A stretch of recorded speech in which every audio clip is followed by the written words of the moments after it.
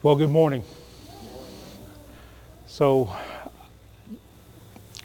there are times I don't do a lot of topical messages. Most of you know that. If you've been with us any length of time, I steer away from topical messages only because I don't want anybody to think that I get on a hobby horse.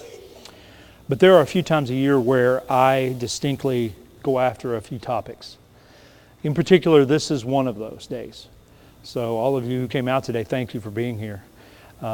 Normally I'm looking through, like in this case, the book of 1 Peter, and we have enjoyed our study. We've been almost a year through 1 Peter, and we're still in chapter 4. Lord willing, we'll get back to 1 Peter very soon.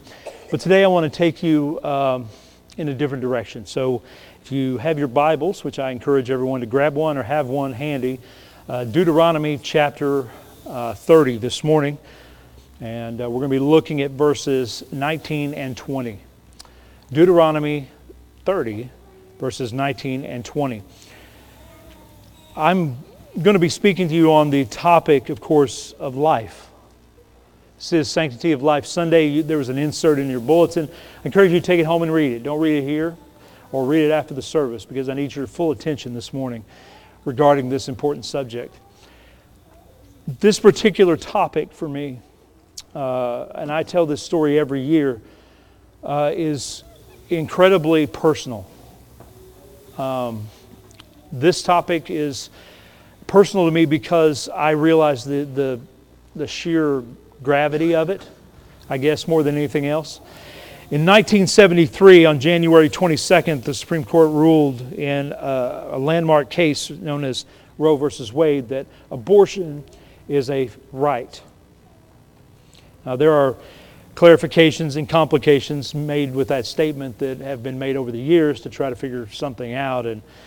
But I go back to that decision, of course, because that is where, I won't say where it all started, because it started in the garden.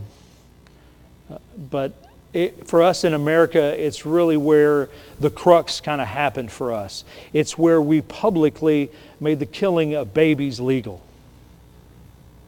That's all it is. That's all and everything it is at the same time. Now, why is it so personal for me? Because I was born in 1973 in April, just a few months after this passed. My mother was an unwed mother, 16 years old, and I very easily could have been an aborted child. That's why it's deeply personal. But for me, it's also deeply personal because it's deeply personal to God. There are very few topics that get God this emotionally involved. So I'm taking you to a passage of Scripture that deals with life today. For the last few years, I have really tried to dwell on the harshness of the other side of this about the killing of babies, and I'm going to be talking about that. But I want to make sure that we're understanding that we have a choice in the matter.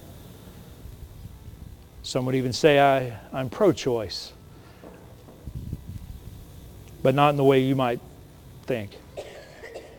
I believe in choice in that I can choose the right things and the wrong things. So let's start there. Deuteronomy chapter 30, beginning in verse 19. If you've made your way there, I'm going to ask you to please stand, if you would, please, in reverence and honor of the Word of God. And it begins here in verse 19. It says, I call heaven and earth to record this day against you, that I have set before you life and death, blessing and cursing. Therefore choose life, that both thou and thy seed may live, that thou knowest the love the Lord thy God, and thou mayest obey His voice, and that thou mayest cleave unto Him, for He is thy life and the length of thy days, that thou mayest dwell in the land which the Lord sware unto thy fathers, to Abraham, to Isaac, and to Jacob, to give them. Let's pray. Father God, we thank you for the day. Thank you for the choice of life and death. Help us, Lord, to choose life today. We love you, Lord, and we give you all the praise and glory we can muster. In Jesus' name we pray. Amen. Please be seated. So I've entitled the message today, Choose Life. That's right out of Scripture. I can't make any better than that.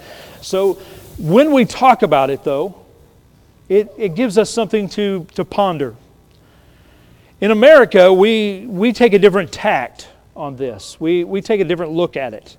For Israel, they've wandered 40 years in the desert. They're camped right now on the east side of the Jordan, and they're looking over into the Promised Land.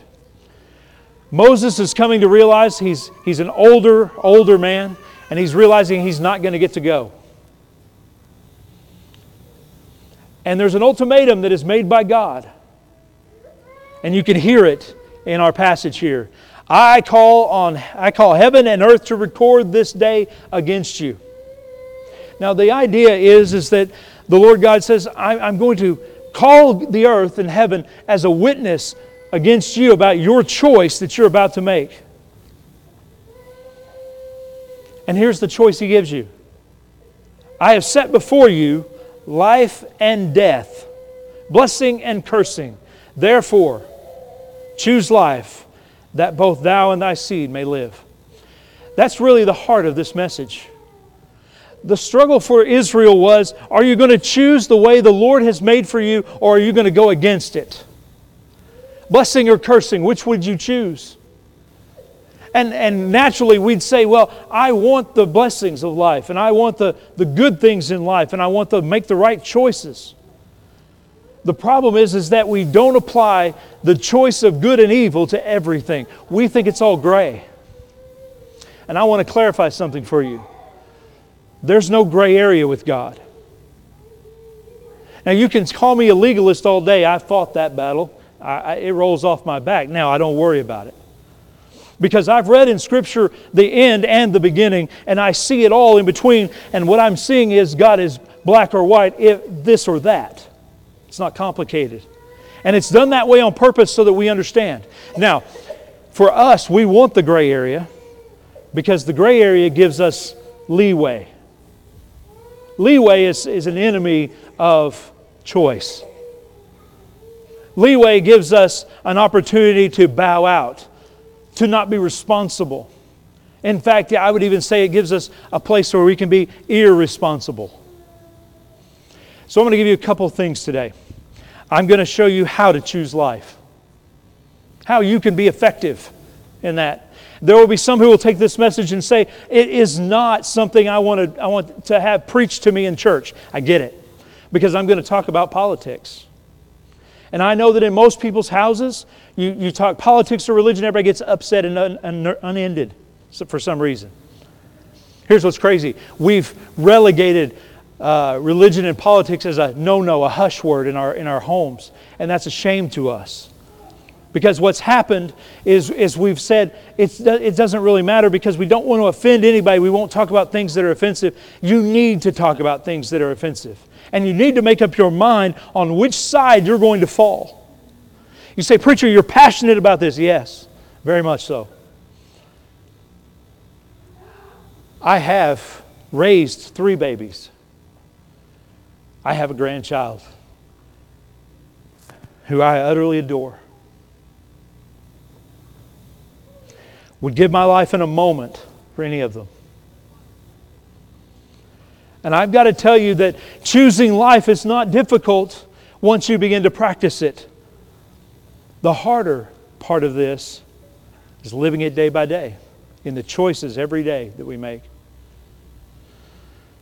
For 40 years, Moses wandered in the wilderness with the nation of Israel, and they made it very difficult for him. They were whining about food, whining about water, and I get it because they're in a desert place. And they would see miracle after miracle of God's provision. And now He comes down to it and He says, I'm about to send you into the promised land. Now here's what you need to know. All of the ones who didn't believe that the promised land was something they could attain in this life at all, God's taken out. 40 years is a long time. 2 families, Caleb and Joshua and their families, were the only ones besides Moses that left Egypt, that were left. God took them through 40 years to kind of weed them out. See, that's a long time. Not really in God's perspective. It's a lifetime in others. And it was an opportunity for the nation of Israel to be trained. To train to choose the right path to go on. Trained to choose God's path for them. They had spent time in Egypt. They saw the miracle of God bringing them out of Egypt. They saw the soldiers of Pharaoh drowned in the Red Sea. They saw the chariot wheels loosed and all of them drowned. They saw the cloud by day and the pillar of fire by night. They saw all that, and they could pass that down through generations, and they should have. They talk about the water that burst forth from the rock. They talk about the manna in the wilderness and the provision of meat for them by quail from God.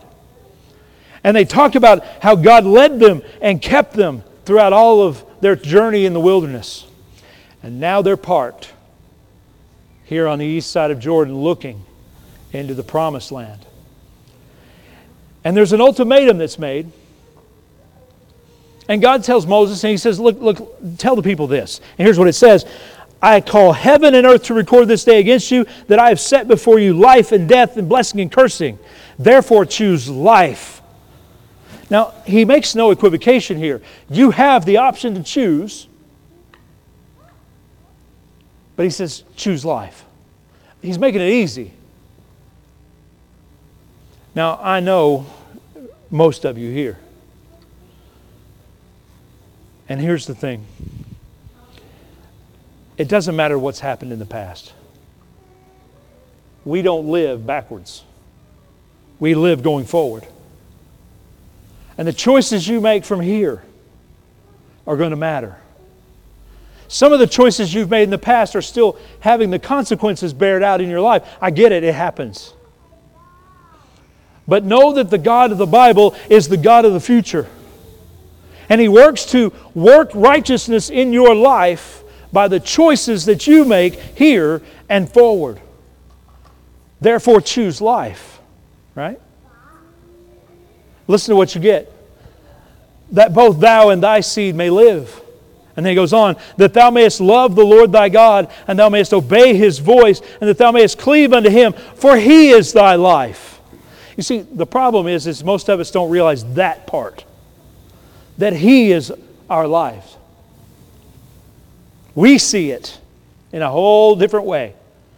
We see us getting up day by day, piece by piece, looking into the world that we live in and just trying to scratch out a living. It's no different. These folks wake up every day going, how are we going to provide for our families? We've wandered in the wilderness for 40 years.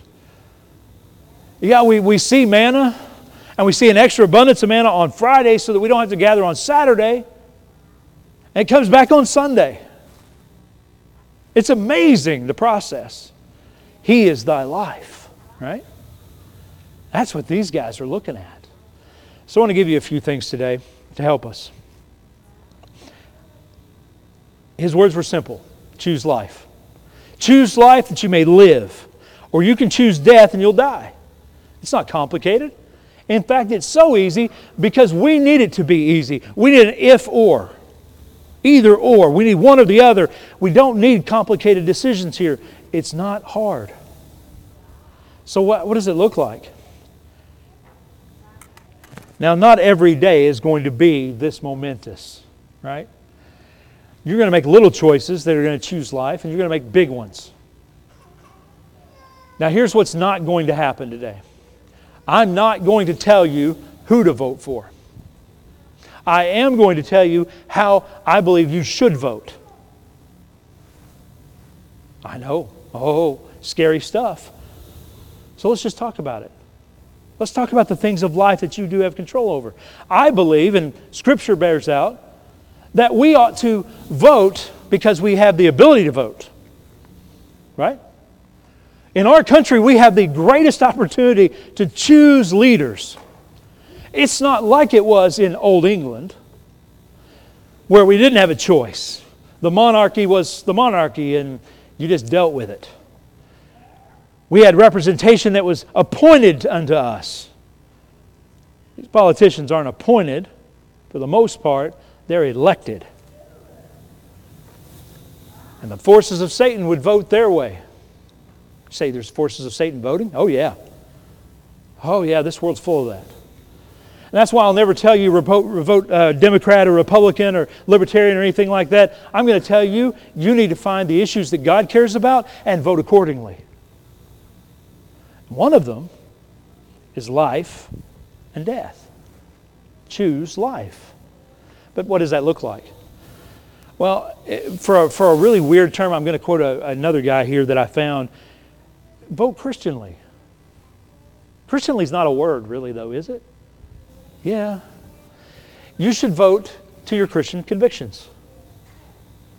Voting's part of life. Here's my weirdest thing about it. I was thinking about this morning. I was sitting there waiting, and my wife was cooking breakfast, and I was really just focused on this.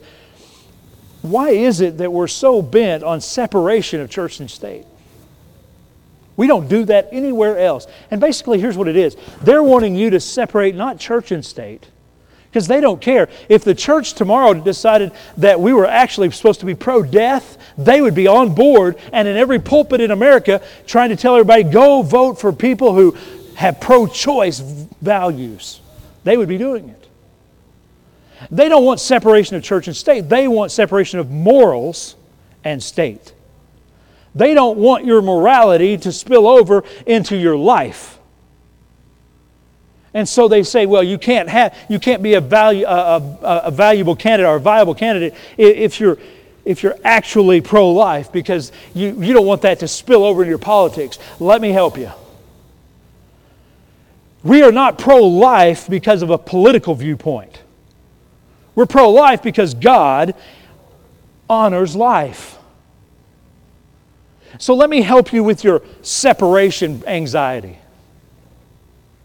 It's one of those nice psychological terms. You don't have to separate it. Just because some judge somewhere tells you you should, doesn't mean you should. You follow? Just because some lawyer somewhere says you have to separate your politics and your religion, you don't. You see, if you're practicing religion as a Christian, you're doing it wrong. So here's what I tell them. I am a Christian and I will vote accordingly. I can tell you everything about my voting patterns real quick. I look for three things. I'm a three-issue guy. And it really boils down to these three. The first on my list is he pro-life. Now, I mean pro-life in every sense of the word. Not just babies and abortion, but also euthanasia. I look at the whole spectrum. Are they doing and making policies that are pro-life? That's easy, right? We can follow that from Scripture. Now, I happen to believe that the second one is part of pro-life. That's taxes. Some of you can argue with me on that, but that's okay. I just believe that if I'm going to have life and have it better, they shouldn't tax me so much. And the third item I look for when I vote, are they pro-God? You say, well, if he was pro-God, wouldn't he be pro-life? Yes. Well, that's at least what they should. But see, the voting record ought to be the pro-life version of that. It's not complicated for me. I really don't put any more emphasis on it than that. I don't want a perfect leader. That's not what I'll never find one. For any of you who might think that that's what I'm after, I need to assure you I'm not. If tomorrow, you pick one of those six on stage the other night on the Democratic debate, if one of them, and there are none of them, were pro-life, I would consider them. Not one of them are. And if there were other things going on where I could see the politicians and their voting records and how they voted, I would look for that, and it's not hard for me. I'm looking for those things that are pro-God and pro-life things. Say, preacher, are you endorsing the Republican Party? No. Are you endorsing the Democratic Party? No. I'm endorsing life. Choose life. I believe that America is going to answer, and is starting to answer, for the 60 million babies since 1973. It's 59.875, actually. But who's counting? We are. We should be. 2016, there were 3 abortion facilities here in the state of Arkansas. I'm glad to say there are less than that now. I've heard different things, that one is still open, and I've heard other people tell me it's closed, and so I'm not sure. I know all the ones in Mississippi got closed. Here's the thing. Why does it matter? Why does it matter if you vote pro-life or pro-choice, as they call it? I'm just going to call it what it is. It's not really choice. It's pro-death. And I'm a firm believer we ought to give the baby the choice. So let's let it be born, grow up, come to 18 and say, do you choose life or death? Well, every one of them is going to say life. They want to live. Our problem is that we have been, I keep using the term relegated to the corners of society, but that's really not even it. We've just been quiet. We've said that it's everybody's personal opinion. Can I just tell you that's a cop-out? It really is. You have a choice. Choose life or choose death. That's it. If you've chosen the way and said, I'm just not going to choose, you've chosen death. Does that lay a guilt trip on you? Probably, and it should.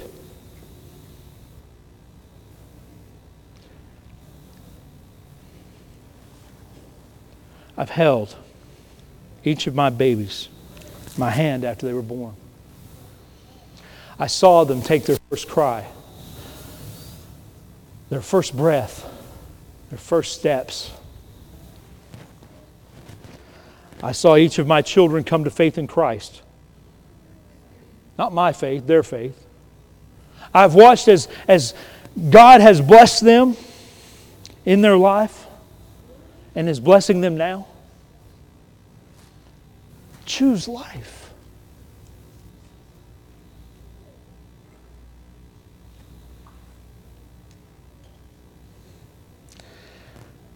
Pray. I'm going to give you 2 directives today about this kind of thing. Is first, vote. You should vote. Second one's pray. Now, I think you got to do both, and I think you got to do both simultaneously. Pray and vote. Vote and pray. And if we didn't have a vote, we would just pray. And we would influence others around us. You know, it's interesting. You read the New Testament and there's all these anti-Christian people who are oppressing the church. And you know what the church did? The church prayed for them.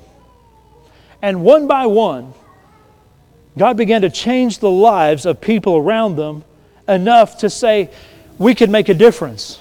I love the stories, if you read, of different factions of Christianity in Middle Europe when the Roman Empire was oppressing. You read all the stories about Polycarp and all these guys who were out there and they were preaching Christ and changing the hearts. They couldn't vote, per se. We can, thankfully. They couldn't, but what they were doing was changing people's hearts one person at a time. They were showing people Jesus. So pray. Pray that the Lord would convert some of these folks who are choosing death, that they might come to the side of life. Because God's blessing's on that side. My worry is that since 1973 and we started legalizing the killing of children, that we would move in the way of cursings. And I believe it's happening. Piece at a time, chipping away at the blessings that God has blessed this country with.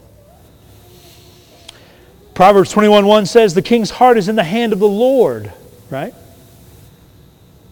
Pray that the heart of the Lord, or heart of the king may be changed. Vote your Christian convictions. I'm not going to ask you who to vote for. I'm not going to tell you, go vote for this person or that person. I'm telling you to vote for life. Become knowledgeable about who you're voting for, that kind of thing. The politicians are all going to tell you lots of things. They're going to tell you, I'm for this and I'm for that, and they're going to have big rallies and big speeches, and they're going to have pretty little speech writers that sit over here in the corner and take notes of how everybody's grimacing about this or they're smiling about this, and they're going to stick their finger in their mouth and put it up in the air and see which way the wind's blowing so that they can make the right statement to get across to enough voters so that they would all vote for him or her. But I'm going to tell you, vote your morals, vote your Christian conviction. Pope John Paul II, back in the day, he said this. He called for the protection of innocent life in the womb. In his address to a conference marking the 50th anniversary back several years ago of the European Convention on Human Rights, he observed that there is the paradox that on the one hand, the need to respect human rights is vigorously affirmed, while on the other hand, the most basic of them all, the right to life, is denied. See, it's crazy to me. We were sitting down watching some TV last night, just kind of vegging out. And you know what comes up? My favorite commercial. The one from the ASPCA. I think that's who it's from. I don't think it's from PETA. They got all the dogs. They're shivering in the cold, you know. They're out there. They've got a chain on them the size of, I don't know. The links are like this big. I don't know. And they've got all these dogs chained up outside, and they're all shivering. And on comes the guy, and he goes, "Oh, won't you give to help these poor dogs who are freezing to death outside?" And our heart breaks, right? Because I'm a dog guy. My wife thinks that my dog's a demon, but you know, hey. My dog got out the other night, ran a mile down the road. Some kids corralled him. He was running down the highway. And I'm pretty sure my family wouldn't have been too heartbroken if something happened. I would have been. Because I value life. Not that they don't, but here's the thing. Valuing life is not a bad thing. We value life in every way, shape, and form. The ASPCA commercial comes on, they play on your heartstrings, $19 a month. Now, they don't tell you that only 5%, 10% goes to help the animals. The rest of it goes to their overhead. They don't tell you all that. But that's okay. We should choose. You know, there are laws on the books about maiming animals, dogs and cats. You can't do it. You say, well, there's laws on the books about, hurting children. I know. They just don't go far enough. They don't go far enough. They need to go all the way back to conception. Human life ought to be protected. If there's one place in the world that it ought to be safe to live, it's inside the mother's womb. You say, well, that's why we give them the choice. Really? See, here's the thing. 90%, it's right at 90, it's like 89.7% of all pregnancies, all of the aborted ones, 90% of them are for convenience. Convenience. Now, what does that mean? Convenience is a big word. It means a lot of things. Well, let me tell you what convenience means. I don't have time to be pregnant and be burdened with a child. Let me help you with that.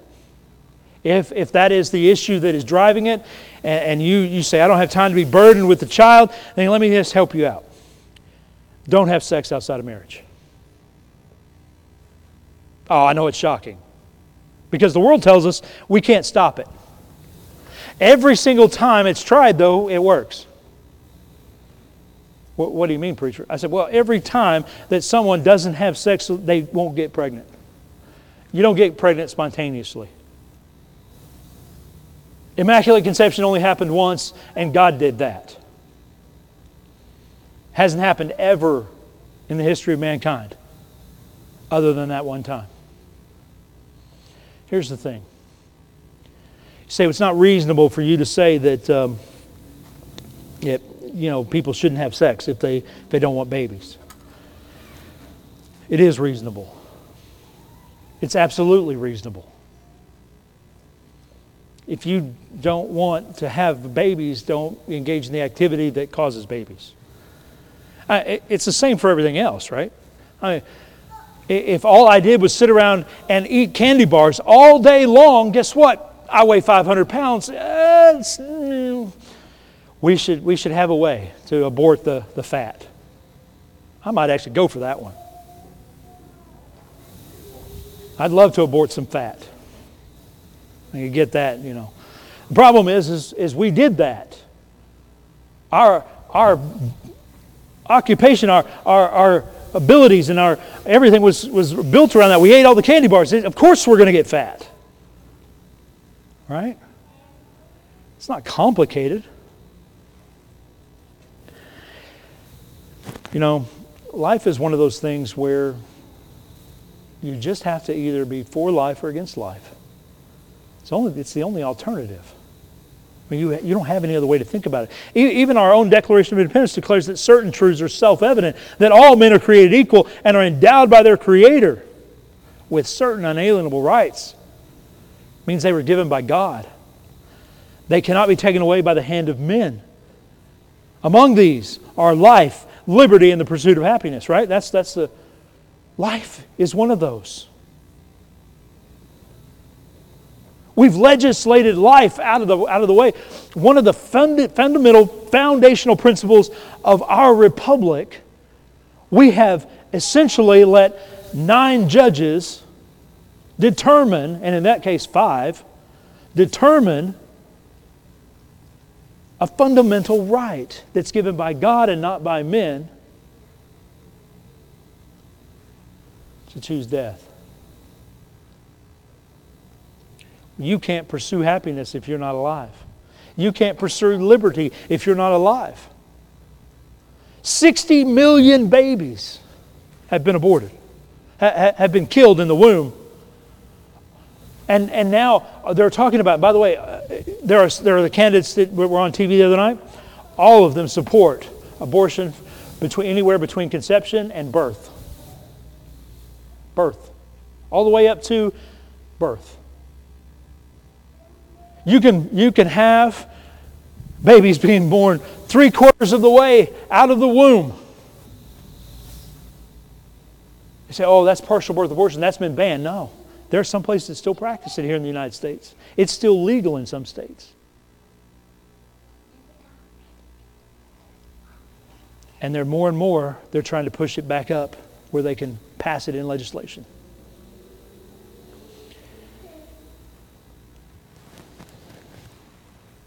Some people say, well, you're just basically a single issue guy. You're close. I vote the way I read my Bible to vote. Oh, well, you know, you must support slavery then and all that. Don't go there. Really? See, here's the thing. When you read the Bible, stem to stern, God's all about life. It's not complicated. He ordained life. He began life, created life. He did everything He could to give us life. And we're saying, oh, well, God, we know better. I don't know how you can do it. I don't know how you can... in fact, can I just tell you something? Crisis pregnancy centers, just as a side here, this is complete rabbit trail. 95% of the time, when they do an ultrasound in one of the crisis pregnancy centers, the mother ends up keeping the baby. That's why they won't ever federally fund that. And speaking of that, just so you know, up until just this last fall, federal funding of abortion wasn't happening. And now it's starting to happen. Here and there, piece by piece. There are those trying to fight it. Good for them. They should. They ought to. Thankful that those men and women exist. They're fighting that. I don't want you to think that I'm trying to tell you how to vote. Please understand that. I'm telling you what God views life as. Choose life. He wants to bless. But He can't bless death. See, all the pagan nations around Israel at the time, Baal worship was going on and various forms of that. Worship of the god Chemosh and all of these other idols that were out there, they were about killing babies. They were waiting until they were born, of course, because they didn't have the medical training necessary to abort them in the womb. So the idea is that Satan's out there and he says, well, I'm going to take the one thing that God loves the most, life, and I'm going to chase it down and kill it. That's all it is. So he sets up a religion that basically you have to offer up your firstborn, killing the blessing in the families. See, it's about families. I know everybody thinks it's about babies, and it is, but it's about families too. Destruction of the family is coming through this. John Piper wrote this. He says, "So it is with politics. You have to decide those issues. Which issues are for you?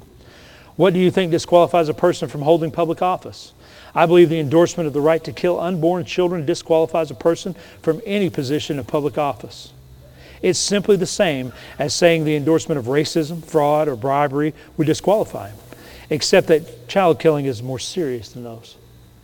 See, here's the thing. You can decide that. Say, well, I've been looking at the qualifications for office, and we've got certain things in our Constitution. Yeah, okay. I understand the president has to be at least 35 years old or to serve, or you have to be 35 years old. I understand that. Natural born citizen, got that. But let's ask the deeper question here. What does he believe about life? I believe that issue disqualifies somebody too. Because if they're willing to kill the innocent in the womb, they're probably okay with killing you. Tyrants usually are.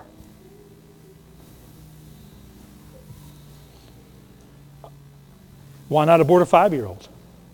You see, it never ends. They're not legally allowed to vote till 18, so let's make it 17. Let's make the cutoff mark 17 to abort. Some of the kids are starting to get nervous now.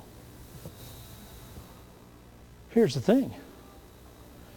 There's not an end. Now they're pushing from the other end. Now it's euthanasia too. See, life you have to work at life both ends of that. See, so we're going to get rid of anybody who is unable to do this or that. Mickey, what if they said they can't work on your hip anymore? They said anybody with hip problems, we're going to take them out. Can't support them anymore. And I'm going to tell you that you think it's far from you. It's not. If the euthanasists had their way, anybody with any kind of physical deformity or any kind of mental incapacity would be eliminated. They would do it because they want to eliminate life. They want life on their terms, on this certain term, when that's about what God wants. I had a lady years ago who was a dear friend of our family, Miss Doris Culver. Miss Doris Culver was an invalid. She was in a wheelchair. She could only speak and move her head. But she was the sweetest lady I ever met. She could pray mountains down. She couldn't move from her neck down. Every caregiver that came to her became a Christian if they weren't, based on her testimony. She was an amazing lady. Now, I believe God takes the weak things of this world and confounds the wise. The Bible says that. And I believe they're going to look at us and go, "Oh, you crazy Christians, you're just voting your one issue." Yes, because it all stems from that. Do you know that you will treat people better if you believe in a life position? Shocker there. Because you've devalued life on the other side. If you say, well, I really think that a woman's right to choose trumps everything. And that abortion on demand ought to be mandatory in every state. Guess what? What you're saying is you don't value life. And there will be those around you you will not treat well unless they've got something to give you. Because all have sinned and come short of the glory of God. Right? So Scripture bears out. Now let's read the rest of our passage here in Deuteronomy. I focused on that verse for a little bit here. Let's go down just a little bit.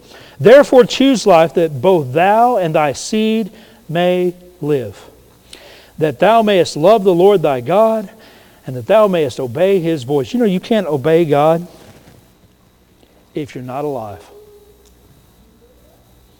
Had a woman one time who we were in a video store, and I know I tell this story often too. Video stores, guys, are little places where they rent movies. It's not the Red Box, but it's out there. I was in the video store, I'm waiting in line, and there's a guy ahead of me, and then it's this lady behind me, and somehow we got to talking about abortion. Now, it could have been that I brought it up, I'm not sure. But she believed she was pro-choice. And I explained to her, I said, oh no, I know what it was. She was talking about Social Security and how they were cutting back her Social Security, and she was so upset because she had put back and she had earned it. It was hers and her right. I said, you know really what's really happened with that, right? She goes, what do you mean? I said, the reason why they're cutting Social Security is because there's not as many people paying into it. The reason there's not as many people paying into it is because of abortion. She said, huh? Now remember, this is in 1999? No, 2003. And she said, what do you mean? And I said, well, think about it this way. Since Roe v. Wade in 1973, we've killed almost, back then it was 40 million babies. Those people have grown up. That's my age. Would have grown up had they lived. That would have been a bigger tax base. That would have allowed them to pay into the system and allowed you to keep your benefits. But because we've committed genocide, you got to look at this lady. She's white-faced right now. But you can see the wheels turning.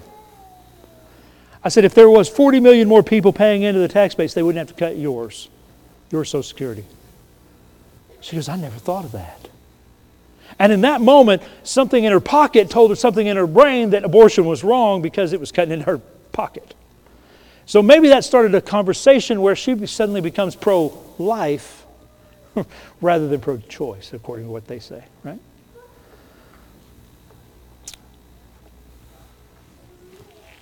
I remember a passage of Scripture. You guys know it too. I'll give it to you. It's Matthew 18, 5 through 7. Go ahead and turn there. Let's just take a look.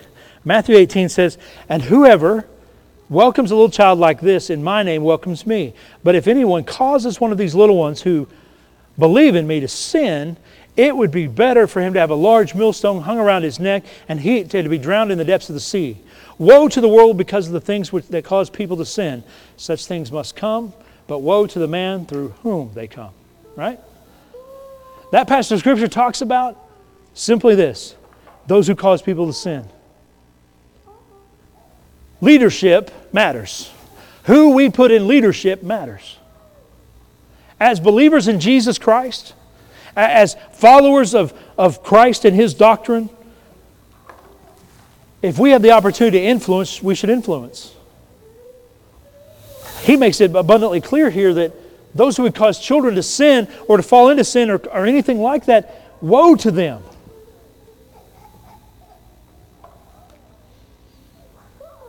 See, the problem is we've forgotten where babies come from. We think babies come from a biological whatever. We can make babies in test tubes now, but the problem is you have to use what God has already given us.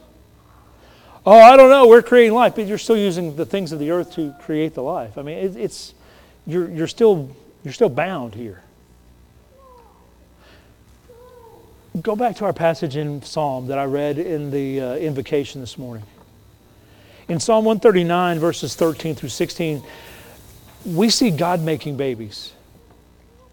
And even the life. I love, okay, I'm going to use a reference I would never use any other place. Anybody familiar with cloning? Okay, well, I'm not saying you're very familiar with it. You've heard of it, right? Well, there was a made-up story, and I don't even want to mention this. This is so weird. I was watching a Star Wars thing.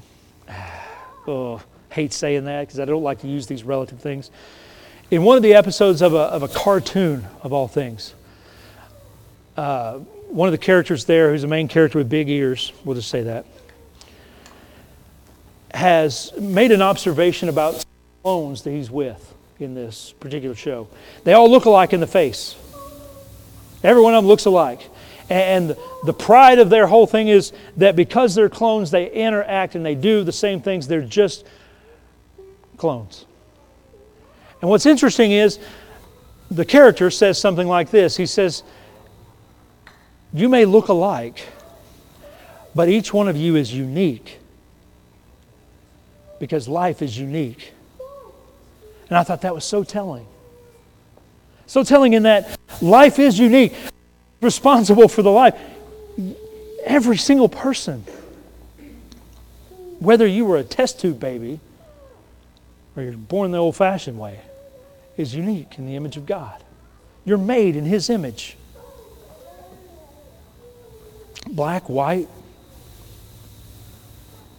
Hispanic, Chinese, doesn't matter. All are made in the image of God. And here's what He says about them.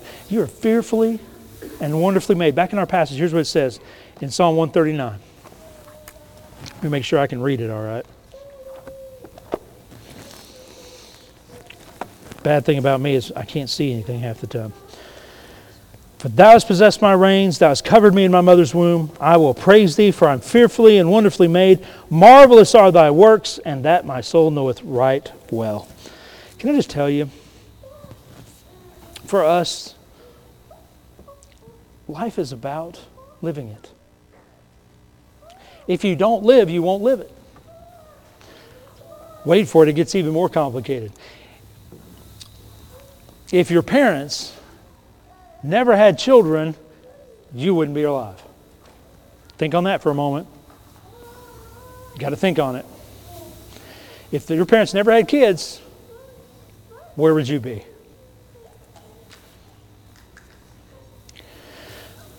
The idea that God is in the business, right? He says, in the womb, for Thou hast possessed my reins, Thou hast covered me in my mother's womb. My substance was not hid from Thee, verse 15. When I was made in secret and curiously wrought in the lowest parts of the earth, God had His hand in it. Here's what's crazy. Even the folks who say, well, test tube babies are a testament that we can do it without God. It's not really true. Because God's even there. God's in the minute details. You say, oh, it's all about DNA and sequencing and genes and these kinds of things. Can I just help you? It's more than that. The spark of life is from God. The problem is most of us, we don't think that way. We think of life as something that just is happening to us, not that God purposed. Let me assure you, God purposed it. He purposed it that you would be different than the animals. He purposed it that you would be more than just cells in a cup.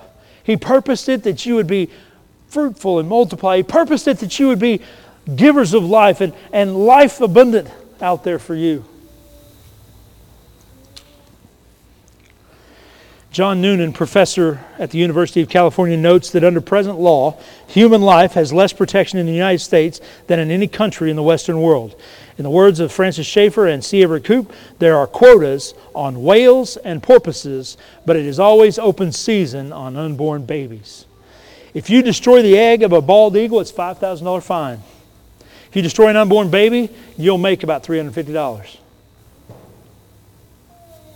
Here's the sad truth.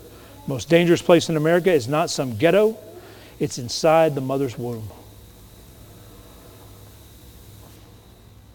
Life. Let me ask you something. Will you choose it? Blessings come when you choose life. Cursings come when you choose death. The nation of Israel understood it. They looked across the way and saw the promised land. And when they would choose life, God says, I'm going to bless them. But I'm giving you the option. You can choose death. See, God does that. He gives us free will for that purpose. Otherwise, everybody would choose life all the time without any equivocation. That's how we know we have free will. Because we can choose. The question is, what are you going to choose? One more passage of Scripture and I'll give it to you and I'll quit. This is Romans chapter 1. And while you're going there, I'm going to give you a quote. Chuck Swindoll wrote on the issue of abortion several years ago. He says, I was interested to note that he spent most of his time talking about sexual purity and the underlying issue. His emphasis helped me understand that the abortion stands as a symbol for an entire generation. That God that has rebelled against God and has chosen the path of freedom at all costs. So he says we turn to sex, drugs, and rock and roll. Abortion is the symbol for the anti-God lifestyle that says if it feels good, do it, and if it's inconvenient, kill it. Wow. Now let's go there to Romans real quick, and I'll quit with this this part. I read part of this last week, and I struggle a lot with what to include and what not to in our timing, but here it is. And I'm going to start about verse 28. I'm going to start at 26. For this cause God gave them up unto vile affections. Even their women did change the natural use into that which is against nature. And likewise also with men, leaving the natural use of the woman, burned in their lust one toward another, men with men, working that which is unseemly, and receiving in themselves that recompense of their error, which was meat. And even as they did not like to retain God in their knowledge, God gave them over to a reprobate mind to do those things which are not convenient. Choose life or choose death, right? Being filled with all unrighteousness, fornication, wickedness, covetousness, maliciousness, full of envy, murder, debate, deceit, malignity, whisperers, backbiters, haters of God, despiteful, proud, boasters, inventors of evil things, disobedient to parents, without understanding, and covenant breakers. And here it is, without natural affection, implacable and unmerciful, who knowing the judgment of God, that they which commit such things are worthy of death, not only do the same, but have pleasure in them that do them. I want to focus on that one phrase there, without natural affection. It saddens my heart that a mother would feel that killing her child is the first thing they should do. It saddens my heart that some have even gone to term with the baby and threw the baby in a dumpster. Or whatever. And that makes me sad that happens. I personally think we ought to federally fund, wait for it, adoption. It's another A word. They like A words, right? Abortion, adoption. Let's just go the route of adoption.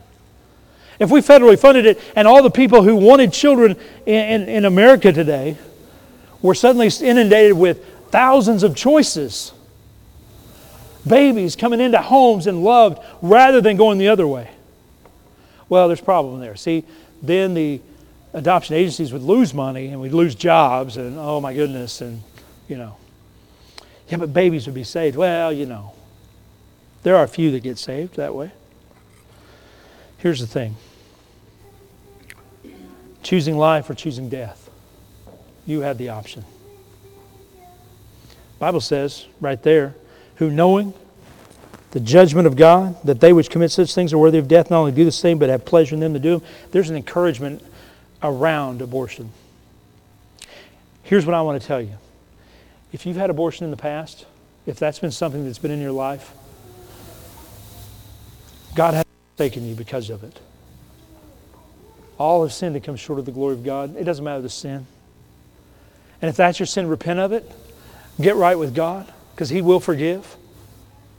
Because there's nothing outside the purview of God on this one. There's opportunities for healing and opportunities for God to make your life better. And you may even be the advocate that saves aborted babies later. Here's the thing. Choose life and have blessings of God. Let's stand.